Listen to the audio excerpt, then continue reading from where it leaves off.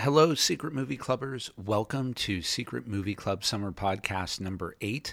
Today, we are continuing our David Lynch Twin Peaks series. This is part 3 of 4 of that.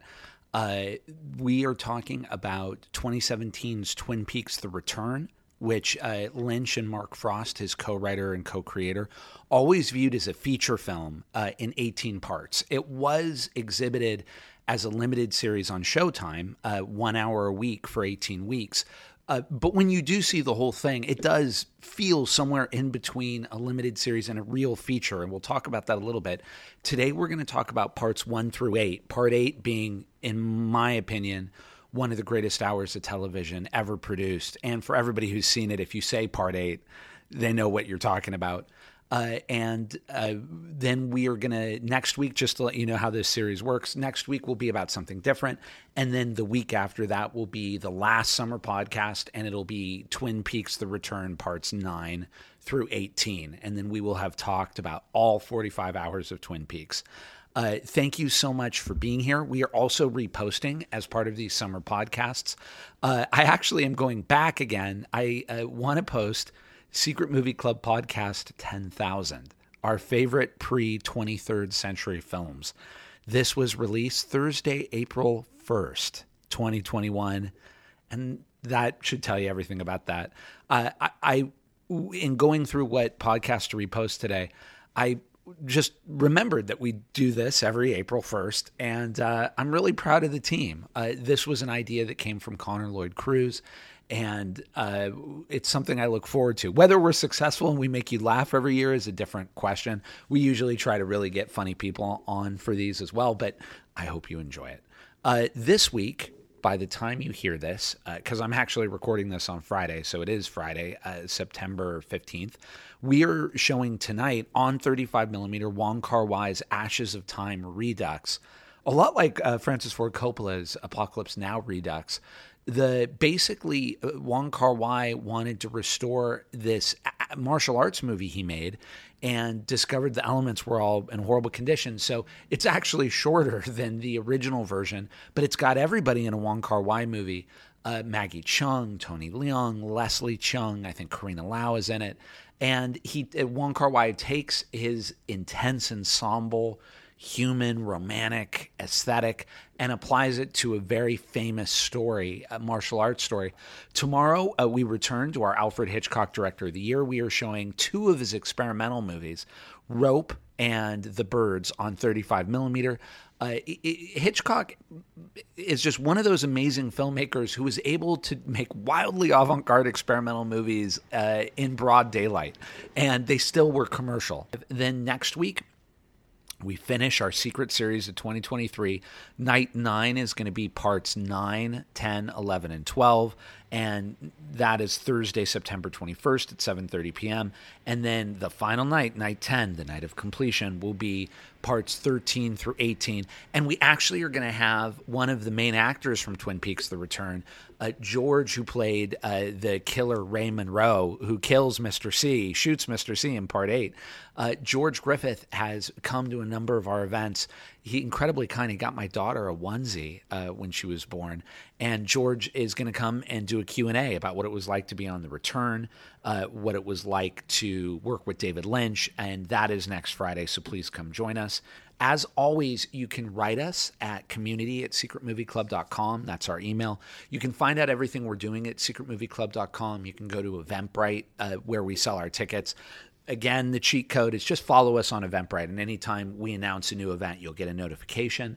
And we really do love reviews. They really do help us. So whether it's an Apple or a Spotify podcast review, or whatever you want to put a review for a podcast, or a Yelp or a Google review, all of that stuff does in the end really, really help. So thank you very much. So today I want to talk about, we're going to continue talking about Twin Peaks, and we're going to talk about Twin Peaks: The Return, which was made in 2017, 6 years ago. I did write a blog piece about this if you go to secretmovieclub.com, but what I'm doing is I'm going to talk about the things I didn't write about in the blog. Although there may be a little overlap, I really worked to actually make these two things complementary. Bottom line here, David Lynch made Twin Peaks Fire Walk with Me, which was the last Twin Peaks we talked about. And then in 2014, he released The Missing Pieces, which were all the scenes he cut out of Twin Peaks. 25 years later, Twin Peaks The Return premiered on Showtime. And the key thing about that number is that from the very first episode, this is the crazy thing. I think when people talk about Lynch and they're like, oh, he's just weird for weird's sake, or he's just being weird. I really flatly reject that. As somebody who thinks that, and I'm obviously not alone, Lynch is one of our great living American directors, and he's one of the greatest directors who's ever lived, in my opinion.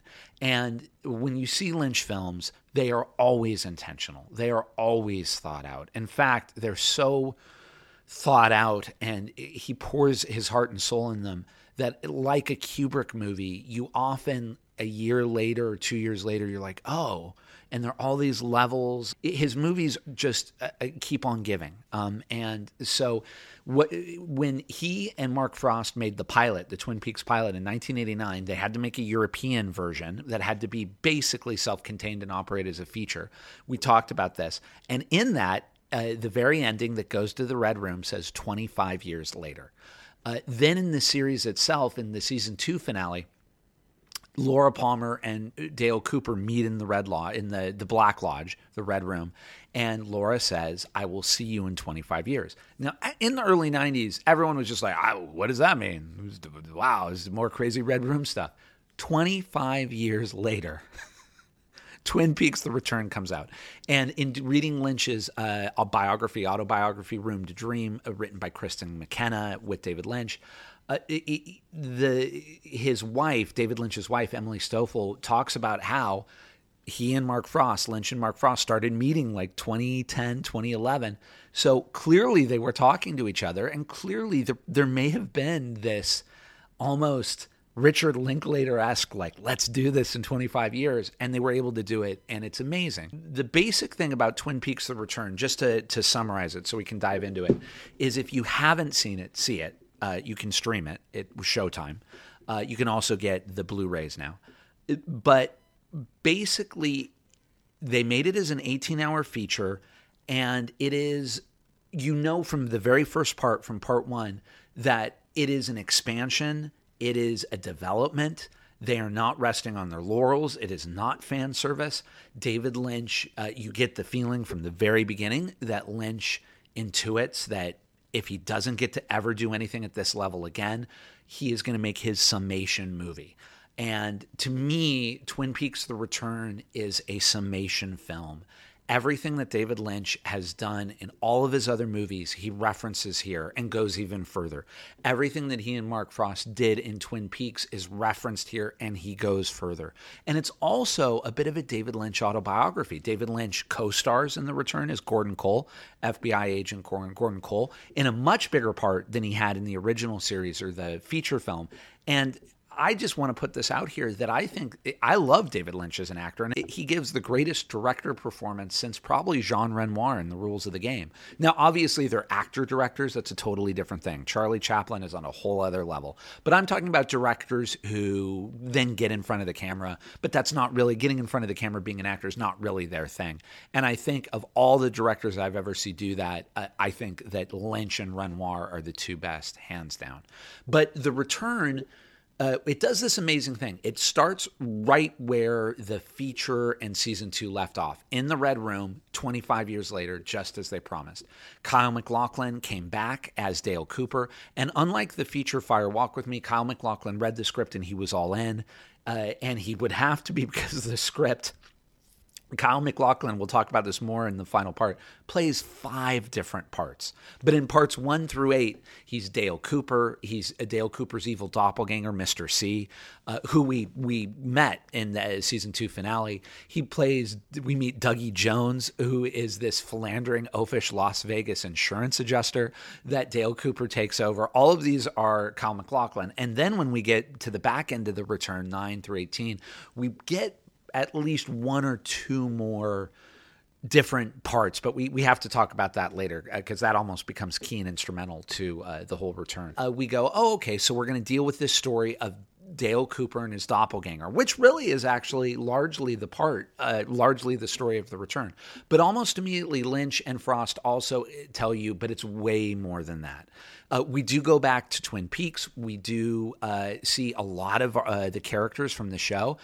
The only people who don't really return, Laura Flynn Boyle doesn't return as Donna. Michael Anderson doesn't return as the man from another place. There are a few other actors and roles from Twin Peaks, the original series, who don't return. It's a bummer. But by and large, most of the people from the original show return. Audrey Horne returns, but we're not there yet. We'll talk about that in parts 9 through 18. Benjamin Horne, his brother Jerry, return. Even Major Briggs returns, but he gets everybody to return. One of the big differences, though, is that Michael Ontkean, who played Sheriff Harry Truman in one of the key roles in the original series, just didn't want to return. He had retired at this point. So they replace him with Robert Forrester, who's great, and he plays Harry Truman's brother, Frank Truman. And the little bit of inside trivia there was actually Robert Forrester was supposed to be the original Harry S. Truman, but he had made a promise to be in a friend's independent film. He couldn't shoot the pilot. But Lynch so respected Robert Forrester's integrity, keeping his word to his friend, and loved him as a performer, that he used him in Mulholland Drive, and then he uses him here as Frank Truman, and he becomes the sheriff. He is the sheriff, and he's great. Lucy returns, and the Lucy and Deputy Andy have that baby storyline is Michael Cera playing Wally Brando. Anyway, we get Shelley, we get Bobby, we get a new generation of people who live in Twin Peaks. We get Harry Dean Stanton, but they also expand out. So we are also in Philadelphia. We're in Las Vegas. We're in the Dakotas. We're in New Mexico. And so one of the key things about Twin Peaks: The Return is yes, it's about Twin Peaks, but it does this amazing thing, and it announces it from the very first episode, which is that if Twin Peaks had up until this point been a microcosm, that is, looking at a small town in the Northwest as a microcosmically examining evil, dysfunction, abuse, existential anguish, the transcendent, other worlds. Now we're doing micro and macro, and we're looking at America. And this is something that Lynch and Frost are going to develop throughout all of Twin Peaks: The Return. What's interesting about The Return is the first time you see The Return, if you are a Twin Peaks fanatic, and I'm sure you've heard this before, Lynch and Frost are very clear from the very beginning. I don't think that some people, I've read a lot of writing about The Return where they say, the whole thing is about frustrating expectation. The whole thing is about define what you want. And I understand why that's written about, and hopefully we'll cover that in the 2 podcasts here. But that's not how I really read it. What I read is that Lynch is a genius filmmaker, one of the few who really understands movies and loves the form. And I feel like he and Frost felt, if we're getting this money from Showtime and we get to do a 3rd season, we want to do the best that we can do. And that means taking chances. That means doing new things. That means developing the story. Basically, season 3, once you've seen it all the way through and you know what it is, seeing it again, which is what I'm doing right now, is so enjoyable because you can just let go. You know what's going to happen. You don't have to be like, wait, why am I getting Dougie Jones for 15 episodes? Or how many is it? It's like 12 episodes. Why am I getting Dougie for 12 episodes? Where's Dale Cooper? Why are we bouncing all around? What are these other storylines? The once you've seen it and you really understand why it is the way it is, the second time you see it, it is, in my opinion, the greatest movie of 2017, one of the great cinematic masterworks of the 21st century, which is why I didn't talk about it last week. And it is really, pound for pound, minute for minute, the best season of Twin Peaks, in my opinion. A lot of people take me to task for that, but that is my feeling. So, saying that, parts 1 through 8, really, I think the key way to view Twin Peaks: The Return is that Lynch had not made anything since 2006's Inland Empire. And that wasn't necessarily intentional. He actually wrote a script called Antelope Don't Run Here No More in 2010 that he tried to get made. He was trying to make a movie about 4 years after Inland Empire. And from what I've read, that script is amazing. But ultimately, they were able to get Showtime to finance Twin Peaks: The Return. And there was even a fight, a budget fight. If you read the autobiography, the very famous story that Showtime, and I get where Showtime was coming from, they kept telling Lynch and his producer, Sabrina Sutherland, well, okay, here's your per episode budget. And Lynch was like, no, it's a feature. We need a lump sum budget. It needs to be bigger. I think probably, I don't want to speak for Lynch, but I get the feeling that what he was trying to communicate is some episodes aren't going to cost as much, and other episodes, and this becomes very clear with Part 8, are going to cost a lot of the budget. And I don't think that the money people at Showtime understood it because they were thinking of it as TV. And they were like, no, your budget's going to be whatever, $500,000 an episode or $1 million an episode. And Lynch was like, no. And he walked away. Lynch walked away. And everyone was devastated because they thought this thing was going to happen. And I think rather than chasing or trying to please or change, I think many smart filmmakers, you have to just say, and you have to mean it. You just have to say, but you have to also be genuine and sincere in that, look, I've done the budget. This is what it's going to cost to give you something good. If we can't afford it, we can't afford it, but I'm not going into it without that budget. And they gave him the budget, and I'm so glad that they did. And Lynch, my understanding, has worked to be very, very responsible with the budget he was given, but it was the budget he asked for. Anyway, the thing about Twin Peaks: The Return is immediately from Part 1, we jump all over the country. One of the things that made me super happy in Part 1, Lynch is making a young person's movie, and there's this amazing hard cut to Mr. C, Dale Cooper's doppelganger, driving in the woods, and there's all these motifs in all of Twin Peaks of lights in the woods, headlights or a flashlight, and then darkness.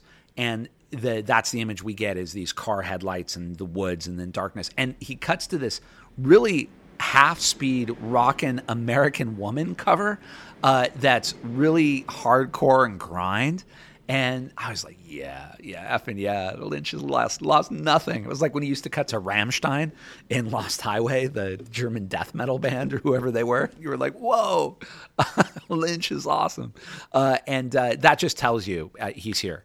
The other thing that's interesting, because Mr. C, the doppelganger, is going to be a pretty important character for a large part, in fact, the majority of the series, which is why really I think it's helpful to look at the season 3 as that story, the story of the season 2 finale, which is the good Cooper trapped in the Black Lodge or the Red Room, and the bad doppelganger Cooper out in the world. That really, in many ways, becomes the Uber story thread line through all of The Return. What's interesting now that I'm on Part 8 in the rewatch with the audience is you realize that the bad Cooper, Mr. C, has been possessed by Bob, which is this metaphor for evil. Laura Palmer's dad, Leland Palmer, was possessed by Bob. And as we've talked about, Twin Peaks Fire Walk With Me became this unbearable, intense metaphor for incest and abuse and a person who is good and evil at the same time. You realize that Cooper now had been possessed by Bob as long, but roughly, give or take, as Leland was, 25 years, 30 years. And this causes the very unsettling realization that there is now a kind of equation between Leland and Dale Cooper, which you never wanted to make. Because the evil Mr. C does horrible things, kills people, like kills someone by bludgeoning them and suffocating them within the first 2 or 3 episodes. Now, the interesting thing that's a little different from the way that Lynch treated Leland is you see the good Cooper. There was never, the good Leland is over here and the bad Leland is over here and they're 2 Lelands. It was always Leland was one and the same, and it was really a metaphor for the evil within us and the good within us and all the layers and ambiguities. Here, we get good Cooper in the lodge, and good Cooper eventually escapes in Part 3 and inhabits the body of Dougie Jones, and the Dougie Jones storyline goes on, and I'll talk about that briefly in just a moment. So we do, it's a different thing. There is a good Cooper and there is a bad Cooper, and the bad Cooper is not Cooper. It's someone different. But we are going to get a complex Cooper. That is going to happen, a complicated Cooper. There are other things in the first 8 episodes. David Lynch did his own sound design, and there are all these amazing sound transitions that I now want to try, lift from Lynch, where even if it's a shoe squeaking in a jail cell, he'll throw tons of echo on it and carry it over. So the shoe squeak in shot A will carry over into the head of shot B. And it's an amazing way to bridge a cut. I really love it. And Lynch does it. He used to do it with camera flashes too. And the final bulb would sound like a gunshot, and because he would throw tons of echo on it. There are rhymes in parts 1 through 8 that are great, that call back to the original series. So in the pilot of the very first Twin Peaks, Laura Palmer's mom is like sleeping on the couch. She has a vision and she jumps up screaming, a vision of someone grabbing Laura Palmer's locket. Here we see Sarah Palmer, played by Grace Zabriskie, the only living Palmer, and actually she will become a key character, and there'll be a lot of revelations about her. And she's just watching a nature documentary where I think lions are just tearing into a water buffalo, if I remember right. And Lynch is on that for a minute or two. But it goes to that Lynch theme of this thing I love about him that always feels honest to me about him and truthful, which is an optimism about the world, but also saying this is the world. The world is also brutality, animal on animal brutality, human on human brutality. And Sarah Palmer's fascination with it is a real clue to the development of her character as we go on.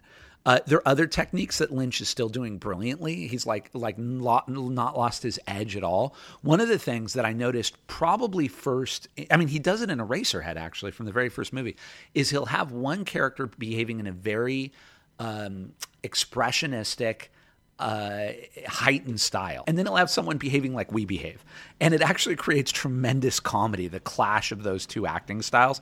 And we get that where Dale Cooper becomes Dougie, and he's with a sex worker named Jade, and Jade, she's awesome. I wish there was more Jade, frankly, in Twin Peaks: The Return.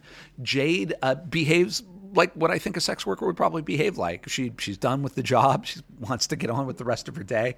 And it's hilarious. And it really sets up the Dougie in the world thing beautifully. Dougie, we'll talk about Dougie briefly, but we do have to talk about Dougie. So basically, when people saw Twin Peaks: The Return, the expectation or the hope, our expectation was we were going to get 18 hours of Dale Cooper as Dale Cooper solving a crime or what have you. Who knows what we thought. Instead, though, Dale Cooper, to escape the Red Room and escape the transcendental world, escapes through an electrical socket. Electricity has always been key to Lynch. And his doppelganger, Mr. C, had a plan to force him to stay in. So this was obviously, all this stuff was not supposed to happen. And it's a real announcement that even the transcendental world, the existential world, the spiritual world, is tough, is rough. It's just as Shakespeare said in Hamlet. So Cooper gets out, but he gets in this body and he becomes a kind of, I don't know how you would describe Dougie, but Dougie is very simple to the point of almost having a childlike fascination with the world. And I think the implication being that Cooper has gotten back to the real world, but he's in the body of someone else, and the personality that's being expressed, it is Cooper, but it's Cooper who he doesn't even know he's Cooper, although there are all these great things they do in the Dougie storyline where he loves badges, he loves case files, he loves coffee. But you basically see Cooper, and he's been in the Red Room for 25 years. So it's this kind of stunned, childlike, almost loopy performance, and that goes on for 13, 12 episodes. What's great about it is that, when you first see it, you're just like, when are we getting Cooper? When is he going to get out of Dougie? But once you know what Dougie is, and you've seen the whole series, and you know where it's going to go, you can watch Machlachlan's performance as Dougie. Those scenes are hilarious. Naomi Watts plays his wife, Janie E., and his son. There's his son, Sonny Jim, and this is the whole Las Vegas storyline. It's very funny, and it's also, if Cooper represented a kind of decency and goodness in the original Twin Peaks. He does so here, but Dougie represents goodness almost in its most childlike form. And this goodness affects everybody around him. And this is like the ongoing joke of the Dougie storyline, is you're never quite sure what Dougie is doing, but Dougie inspires his wife, his son, his coworkers, everybody around him. And it's as if he's getting people to see the things in themselves. There's also the deepening of a lot of the themes that Lynch has always pursued, including spirituality, luck, and chance. And there's a really brutal example of this in the first 8 parts where this one character who we'll talk about this later, but we discover who his origin. He's now doing the drug running in Twin Peaks. He's a really violent character, young man, and he's driving a truck and he's coked out of his mind. And there's a traffic jam or slow traffic, so he just goes into the other lane, and this boy is crossing the street, and he kills the boy. And Harry Dean Stanton is there to witness it. And what's interesting about this is we had seen a scene previous, I think within the same episode, where there's a boy in Las Vegas who almost messes with a car that has a bomb in it. We know it has the bomb, but he's saved from it at the last moment by a distraction. And by carjackers, actually, they save him. And yet this boy, for all intents and purposes, the Las Vegas boy, should have been the boy who died because his mother is an addict and she's just out of it in the house. But he lives. That boy lives. And then the boy who gets hit by the truck, his mother is a good mother, and her boy dies. And this is all throughout The Return, which is Lynch acknowledging, I think, 360 degrees of existence. There's slow cinema in here, more slow cinema than there used to be in Lynch. That's one change. And that's actually, until you see the whole thing, there's a shot in the first 8 parts, the very famous shot for everybody who's seen The Return, of a guy just sweeping the Bang Bang bar for 4 minutes. And you're like, what is up with this dude sweeping the bar? And that's all he does is sweep it. But it's great. But actually, once you've seen all 18 parts, you realize that Lynch is preparing you for a device that he's going to use to amazing effect. And so these slow cinema Bellatar moments, actually there is a real narrative, formal purpose to this thing. And that it really, we'll get to it in our final episode. And finally, I'm going to bring it home, part 8. So I will say this very briefly. I'll try. No matter how much you love David Lynch, even if you have seen everything he's done, including Inland Empire and Eraserhead and his shorts, nothing prepares you for part 8, which is, I don't know how to describe it. It is unlike anything you've ever seen Lynch do, and yet it feels like a summation of everything that Lynch has done. Basically, in part 8, there's an attempted murder by Ray Monroe of Mr. C. These woodsmen come, revive Mr. C. Suddenly they cut to a 9 Inch Nails performance at the Bang Bang Bar. That tells you immediately something's off because usually the musical performance is at the end. Then it cuts to Mr. C rising from the dead, and then it cuts to black and white and the nuclear bomb, the atom bomb testing in Trinity, Mexico in 1945. And I've said this to the audience, but I looked it up. Lynch was born in January of 46. He was conceived in April, so his mother had been 1 or 2 months pregnant with him when this happened. And we get this bomb. We go into the bomb. We get a Stan Brakhage avant-garde sequence. We see a being vomit up Bob. We then go to this citadel in the middle of an infinite ocean where the fireman, the giant, is with a woman. There's this music playing and some kind of huge iron lung. We then go into a transcendental movie theater where the giant floats. Laura Palmer is created as a golden orb and sent to the earth to combat Bob. Then suddenly we cut back to New Mexico. This frog moth comes out of the sand. We then see a young woman talking to a boy. They have their first kiss. She goes into her house. We then see these woodsmen who, and I forgot, we also see the convenience store that's been mentioned in this weird avant-garde sequence of fire and a convenience store and the woodsmen. We then see the woodsmen come into New Mexico, kill people. This one tall woodsman goes into a radio station, kills the secretary, kills the DJ, and then says a poem. And the poem he says is, "This is the water and this is the well. Drink full and descend. The horse is the white of the eyes and dark within." And he just repeats that again and again and again. And everybody listening falls asleep, including the little girl, and the frog moth climbs into her mouth. Credits.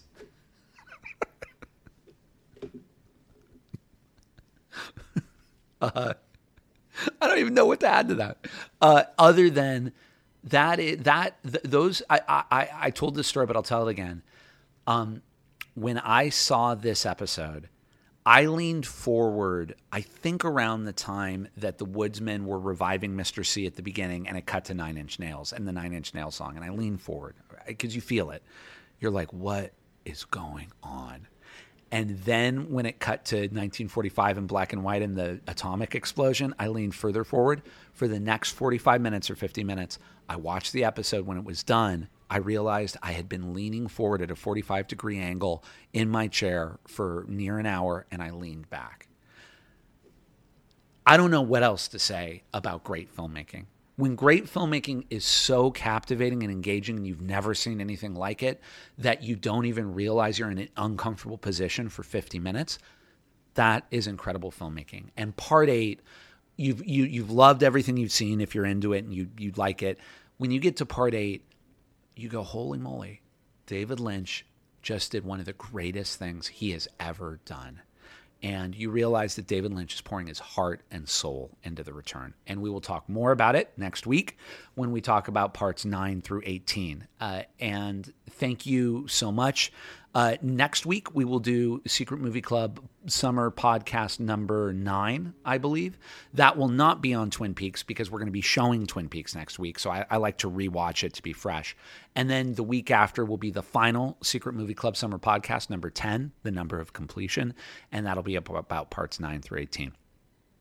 Right now, we are going to repost Secret Movie Club Podcast 10,000. Our favorite pre-23rd century films. It's a short one. I hope you enjoy it. You'll get it. Again, it was released April 1st, 2021, April 1st. And as always, you can find out everything we're doing. Just go to secretmovieclub.com or go to Eventbrite. And we are going to be announcing our October through December season starting next week. So stay tuned for that. Thank you guys so much for everything. And I will be on the pod next week. And I love you, family.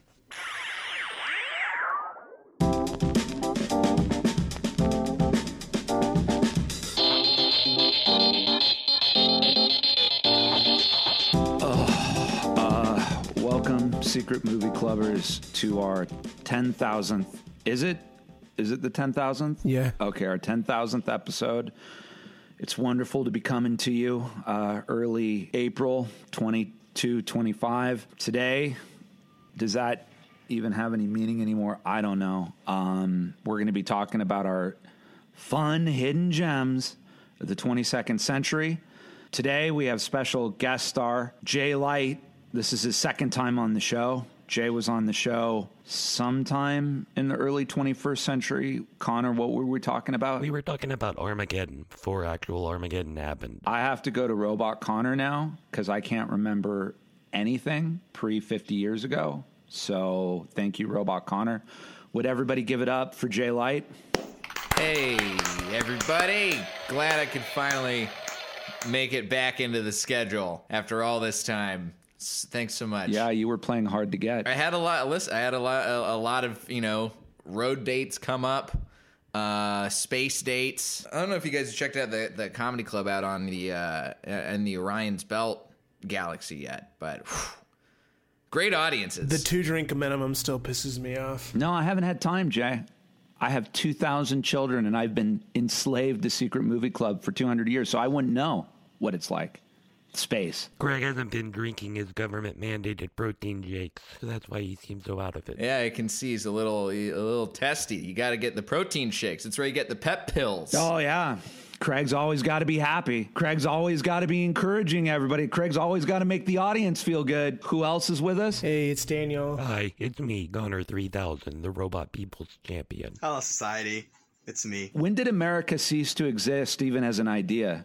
Does anyone remember? 87 years ago. Because America disappeared into the unknown realms. You will be happy to know, audience, that slowly but surely Edwin has expanded his bedroom. It's now actually all of Southern California. He still hasn't fixed that smoke alarm, though. That smoke alarm is now a national treasure. It's part of the archives now. Piece of history. Yeah, it's terrible. You got to get that smoke alarm fixed, especially since everything down there's constantly on fire and has been for 100 years. Just be running constantly. Or just a little of my society bud that everyone now does in my society world. What do you guys remember most about when America finally fell? For me, I think about when all of the fans of the David Ayer cut of Suicide Squad finally revolted and really the pillars of society fell and they took to the government. That was really the catalyst, I think, when the historians write the books. Yeah, that was the most people I'd ever seen wearing mascot costumes and carrying guns. Yeah, it was like, I played a lot of Fortnite, but I didn't think I'd ever see Fortnite. I just remember the whole thing being pretty mediocre, except for this one point where I went to a bar. So, and we're, as you can hear, audience, we're still doing the outmoded version of a podcast. We have not graduated to, this 4-dimensional holodeck sensual sensorial thing because we don't have the money because I have too many children and I have a payroll that's ridiculous and I still can't meet it. But let's keep motoring lest this introduction collapse. Today, we're talking about hidden gems from the 22nd century. Well, to clarify, we're talking about hidden gems from before the 23rd century. F your clarification, Robot Connor. So this week, because I still got to pay for all my children, you'd think, right, guys? You'd think I'd eventually, get the tubes tied, right? But I can't bring myself to do it. I mean, if you're one of the only men who's capable of having children, I can see why you'd want to keep pumping them out. It's a flex. Yeah, until they call you at all times of the day. Dad, can I have $50?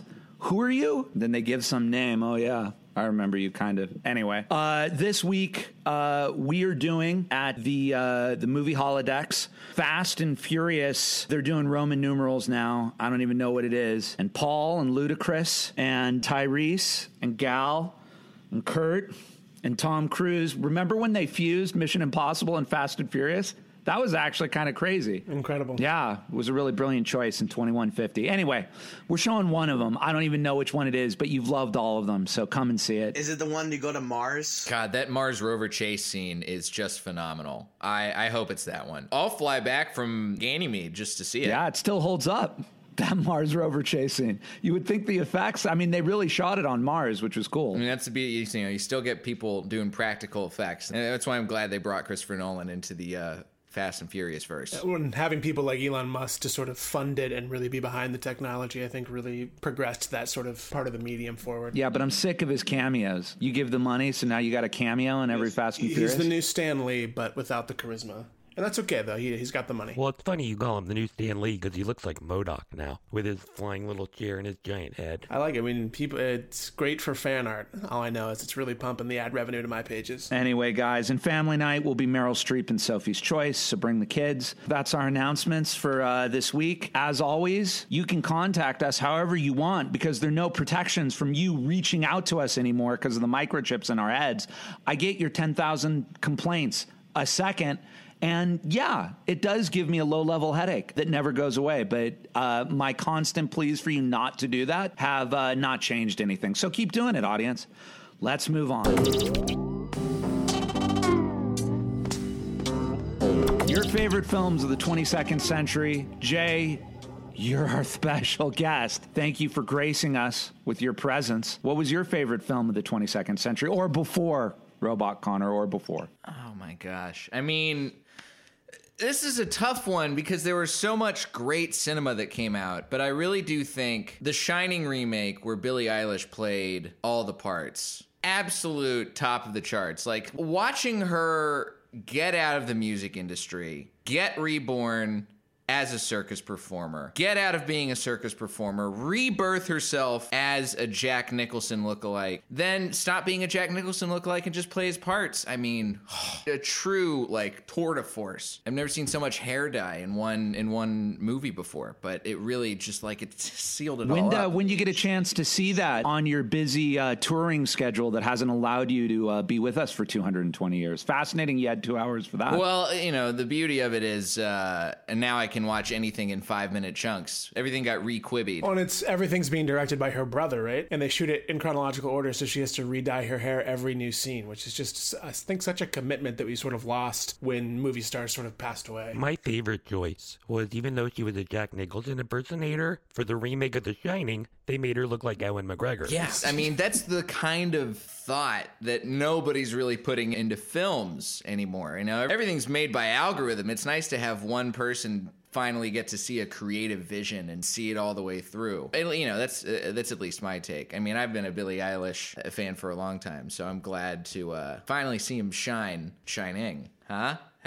You like? 220 years on the road has really improved your chops, homie. Oh, thanks. Yeah. I still got that road dust on me. That road stardust. Well, great. How do you stay so happy? I'm real curious, Jay. You just got a pep in your voice I really don't recognize anymore in myself. I mean, truly, I think it's being out and about. I'm glad that I've been able to stay off of Earth and haven't gone back to Earth. But I will be going back for your Fast and the Furious screening. I promise. I've heard that before. I'll take the disappointment and the constant crush of being on Earth, but I would rather spend those 6 hours in the holodeck cinema watching the fusion of the Mission Impossible and Fast and Furious franchises. It would be wonderful to have you. So, Edwin, what's your suggestion for people to watch? A film that came out in the year 1993 about a baseball player who gets drafted into Japan and plays for the Japanese leagues, and he doesn't understand what the hell is he doing there. And that film is Mr. Baseball. And now my people watch that movie every single day until they drop, because that movie is a national treasure. We have a Mr. Baseball Day every day. That went into law when Tom Selleck was elected president, right? No, I just did it. No, it did. Because when you reached 3 billion followers, then whatever you said became law. And when you suggested that Tom Selleck become president because of his amazing performance in Mr. Baseball, that happened. Yeah, because I made him. And then when you suggest that every day be a holiday to watch Mr. Baseball, that happened. I can see why he'd forget that. He's just being humble with all those followers. 3 billion was 100 years ago. Now with the galaxy, it's 10 billion, 3% of whom text me in my microchip brain every day complaining that I mistreat you. Well, sometimes you don't show the movies I want.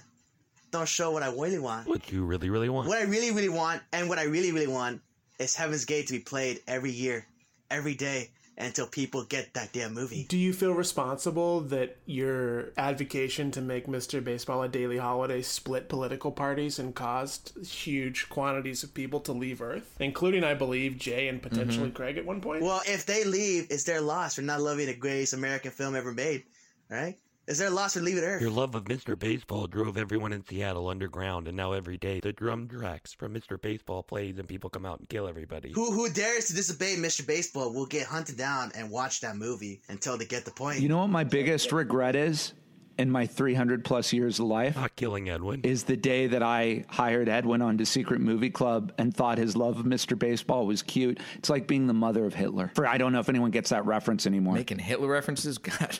You think anyone's going to get that? Might as well make a 9/11 joke. Jesus. What did you say, 9/11? I think I forgot about that. So let's move from little dictator Edwin Cesar Gomez to Daniel Ott. Daniel, enlighten us. There was that really, I think, brilliant and progressive reappraisal of early cinema from sort of our initial era before the medication that allows us to live where we were. And I think when Tom Hooper finally decided to recreate The Master of Disguise with the reanimated corpse of Dana Carvey after his passing, R.I.P., same script, same shot, same locations, including the moment of silence for the terrible event. I don't know if you know the backstory about that, but the terrible event we mentioned before from the early 2000s, they actually took a moment of silence during filming the Turtle Club scene.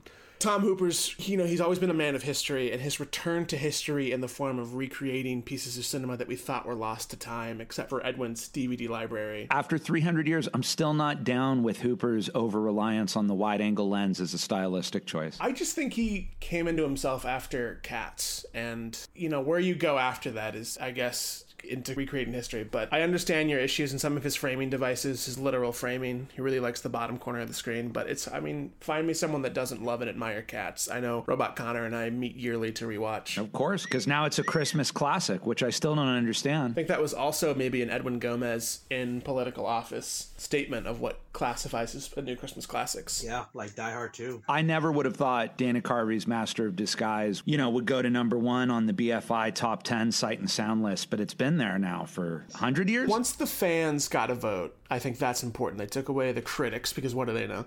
The fans finally got to have their voices heard, and they made sure that it was heard for that film. Well, it didn't hurt that Tom Hooper started kissing up to Edwin. Tom Hooper just saying Edwin's the most brilliant movie mind. And then suddenly, guess what happened? He's number 1 on BFI sight and sound. So that's how you do it. Wasn't Dana Carvey winning Best Actor for that the first time somebody got a posthumous Oscar after they'd been reanimated, or am I remembering that wrong? I think it was for Tom Hooper's recreation of The Cat in the Hat, where he replaced Mike Myers with Dana Carvey. Oh, okay, but it wasn't for Master of Disguise. Okay. I don't have the website pulled up right now, but he may have won 2 in a row with the Master of Disguise as well. I'll have to look up on IMDb, Intergalactic Movie Database, and see. It's quite a list. Maybe I'll just get my assistant to print that off for me later. It's nice that you guys have the money to afford that little stopgap thing so that the chip doesn't just pour information into your brain when you think of something. I don't have that money. People who have a lot of children who don't have a lot of money, they don't get that. Comedy's a blue collar job. I get it. What do you get? I'm a man of the people, just like you. I'm just not with you people. On the moon of Ganymede. Real hanging with the people there, homie. You can come hang out if you want. Just fly back with me after I see this Fast and the Furious screen. I don't have that freedom. You could. Just run away with me. Wouldn't you like to not have to watch Mr. Baseball again? I have moral obligations, Jay. My Catholicism and Judaism has never left me for 350 years. Well, speaking of which, happy Passover. I have the moral blocker chip installed, so I don't feel any of that anymore. I can't afford it. Well, after 200 years, I finally watched Zack Snyder's Justice League. And boy, oh boy, are my eyes tired. Zach, if you wanted me to watch your movie sooner, you shouldn't have made it so long. It's the greatest film of all time. It definitely deserves being 4 hours long. It definitely couldn't have been, 3 hours long and also just as good. It needed that extra hour of characters just sort of doing things that we already understand that they were going to do. I think Jared Leto winning that Oscar for that one scene was the greatest moment in film history, and I'm glad he won that Oscar finally. I'm still mad about it. It's a real Judi Dench and Shakespeare in Love moment. It's interesting, Edwin. Every time you bring up Jared Leto in that scene, I see your eyes sort of well up. And I think it meant a lot to you. Is there a personal connection to it that hit you so strong with Jared Leto's performance in Justice League? The way he delivered those lines to Batman and killing Robin, because everyone saw that coming. It's been a long time, because you do... What does his laugh sound like? Like something's dying. I noticed something else when Edwin talked about Jared Leto's Joker. Since we're doing this old radio style, I didn't want to describe it to the audience, but all of us are sharing a video feed together, and yes, it is very apparent. And I'm eating space Mr. Baseball fries. Why is everyone tiptoeing around the elephant in the room? When we found out that Jared Leto was Edwin's dad, which was like doubly depressing to me, because then Jared Leto and Edwin Gomez would be omnipresent for the rest of my life. Also makes it super weird that he's so aroused by him. I can't deal with that. I can't say anything, or he'll punish 200 of my kids again. And then my kids will come to me, why do you treat Edwin so bad? Edwin called us last night. Dad, you really should go easy on Edwin. I'm not the boss of Edwin anymore. Edwin's the boss of me. Forget it. I'm sorry. You guys don't need to hear the inner monologue. I'm supposed to do something because you guys have all done it. My favorite movie, $21.99. I mean, honestly, Craig, considering your mental state, if you can just remember a single movie, you can talk about that one. There was a movie that came... What year was it when we ceased to have countries and then continents were just countries, like Starship Troopers? 2172. So there was a movie just a few years after 2172 that came out of Oceania. A really weird combination of like cannibal movie, anthropological documentary, kind of romantic comedy, animated movie with singing. But they did that thing where, I don't remember the year, but remember when Disney actually invented singing, talking, anthropomorphic animals in the lab, and then people could buy them as pets. And then suddenly everyone was getting for Christmas their own Pixar and Disney anthropomorphic pet. And then the things turned on everybody and they were finding people dead in their house because the singing would happen. again, right? And then they would go, and there were the animals singing around the half-consumed corpse of their owner. And then someone made a movie about that, but made it happy, and I was like, that almost made me feel something again. But then I got 300 calls from my kids in my head about something Edwin wanted, and the feeling that I was almost feeling, I didn't feel. You said 2172. Was that James Cameron's Avatar 2? That didn't come out for another 30 years, man. The movie was called Disney Pixar Oceania's Yes, Sir, Sit on My Lap. I don't even think I saw that one. With the infinite content stream going on now, I lose all track of when stuff comes out. Guess who did every voice in that movie? Jared Leto. Wasn't it Jared Leto and Patton Oswalt back as Remy the Rat from Ratatouille? Something. But it was constantly about sitting in people's laps. And then when people would ask Edwin what that was about, because he funded it, radio silence. Now I remember Tom Hooper did The Master of Disguise and Cat in the Hat, and then he directed the Ratatouille musical that they wrote on TikTok way back in the day, and Patton Oswalt didn't do Remy the Rat, and everybody was up in arms, so they brought him back for Yes Sir, Sit in My Lap. There's a big debate over which fan moment broke politics, and I think that miscasting of not bringing Patton Oswalt back was one of the major ones. I'm so over this. Let's just go to pop culture and final thoughts. Robot Connor, because you always depress the hell out of me, why don't you go first? Hello. I have been playing Glorp 3 on my Horizon, and, you can watch me play video games at twitch.tv/ConnorCruz. Websites are still a thing. I've just been hanging out, drinking oil. It's the only thing I'm allowed to drink as a robot. Oil? Yeah. I drink oil. Is there any oil left? It's right here with me. I got a big jug of it. You should not. You should sell it, Robot Connor. I don't know what currency does for you. No, but it's the only thing I can drink. I die. Then I want to seriously encourage you to think about selling it. All right. I just received my government-mandated Quentin Tarantino's novelization of Mr. Baseball, which is just brilliant. It sort of retakes the structure of Mr. Baseball in a whole different direction. I read the foreword by our own Edwin Gomez, which is really very beautiful. Some run-on sentences, but I think very beautiful. I'll probably be finishing that in the next week, and then I don't really know what I'll do. Keep on keeping on, I guess. Always the diplomat, huh, Daniel? I try to be. I'm so afraid. His Honorable Edwin Cesar Gomez. Have you finally perfected mac and cheese? I have perfected mac and cheese. It's now the greatest thing on earth. My future pop culture thingy, whatever you call it these days, I bought out the theaters. I bought Vista. I bought Secret Movie Club, and now Craig works for me now. He's living off the money I give him every now and then. I bought everything. And I will watch Mr. Baseball later again tonight as my goodnight sleep prayer. I love you, Tom Selleck. So Edwin, yet again, for the 9,000th time, chose to use his pop culture moment to plug Mr. Baseball. And making only his second appearance in 200 plus years. That's canonical. I'm really grateful. I know it took a lot for you to do this. It really did. I mean, my internet connection up here is not as good as you would expect it to be. But hey, you can't trust Elon Musk to get all the fiber right between the various moons of this solar system. Yeah, he's too busy making alien human hybrids. And, hey, listen, Grimes is very distracting, even in her third iteration. I've been taking some time, I wanted to check out the Joe Rogan live in-person museum. And I tell you what, I mean, you think you get an experience by checking out a place on a holodeck, but just to see the Joe Rogan Museum and Conservatory in person, that felt like a pilgrimage. That's the Joe Rogan experience. That is the Joe Rogan experience. That's what it's all been leading up to. And, I got a nice On It swag bag after the fact, and then I came back and I wanted to go back and do something old school, so I checked out The Greatest Average American, which is that Nate Bargatze special from years ago. But it was very fun, go see something very futuristic and then see something a little bit more down to earth, so to speak, even though it's an earth I barely recognize. Yeah, because you haven't been back. Exactly. Do you have any plugs? Yeah, you can still follow me on all of the social medias at Diet J, Twitter, Instagram, TikTok, Friend Grabber, Jumpster, Parler? Yeah, Parler. I got on Parler, Baidu, Amazon, anywhere where people are saying stuff, I'll also say stuff. The Buzz Stop. Don't you mention the Buzz Stop in my presence ever again. Didn't my agent tell you we had a falling out? Buzz Stop. Sorry. Okay, sorry. Everything's fine. Buzz Stop's a wonderful website. I meant the bus stop near me. I hear people talking there all the time. Oh, that's on me. Sorry. I thought you said Buzz Stop. Internet connection. Yeah, no, I get it. Friggin' Elon Musk, man. My pop culture and final thought will be on the temptation of the existence of a final thought. You would have thought there was a point where you actually could have a final thought. I went the other day to McDonald's with the kiddie holodeck playground now.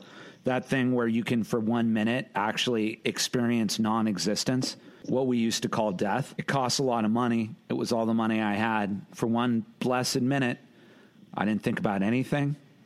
I experienced death, and it was wonderful. And then that minute was over, and then the din of the 35 kids I had to bring with me who were playing in the holodeck came back, and all my obligations, and Edwin's constant telling me what I have to do, and having to make money, and realizing that it'll never, ever end, because we decided we wanted to live forever, and I went along with that because I'm too weak to have thought of anything else. So, enjoy that, audience. I'm sorry, I know you keep telling me I'm a downer, but I don't know what you want from me. I really don't know what you want from me. That's why we bring in everyone's favorite Bugman, Scree, every week. Scree! Yes! Yay! From what I'm piecing together for the audience, he's letting Craig know that the Joe Rogan Experience Museum, if you have a Bank of the Continent credit card, will be free for children ages 20 and under on 4/20 this month.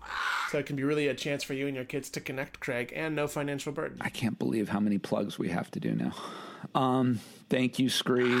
Thank you, Jay. Thank you, Robot Connor. Thank you, Daniel Ott. Thank you, Emperor Edwin Cesar Gomez. You're welcome. As always, you can reach out to us at secretmovieclub.com. I haven't had any money to evolve to any of the other new platforms, so that's where you can go. And that's it. So take care, everybody. Until next week, and next week, and the week after that, and the week after that, and the week after that, and the week after that, and the week after that, and the week after that, and the week after that, and the week after that, and the week after that, and the week after that, and the week after that. And next week we'll be talking about Mr. Baseball. Oh, yeah. Sorry, I forgot. Every other podcast is about Mr. Baseball. We'll be talking about every scene in that film, how it's like a Bergman film, or Fellini. Why do you keep me on, Edwin? Because, Craig, you're usable. Enjoy yourselves, Secret Movie Clubbers. Can you do the Joker laugh one more time, Edwin?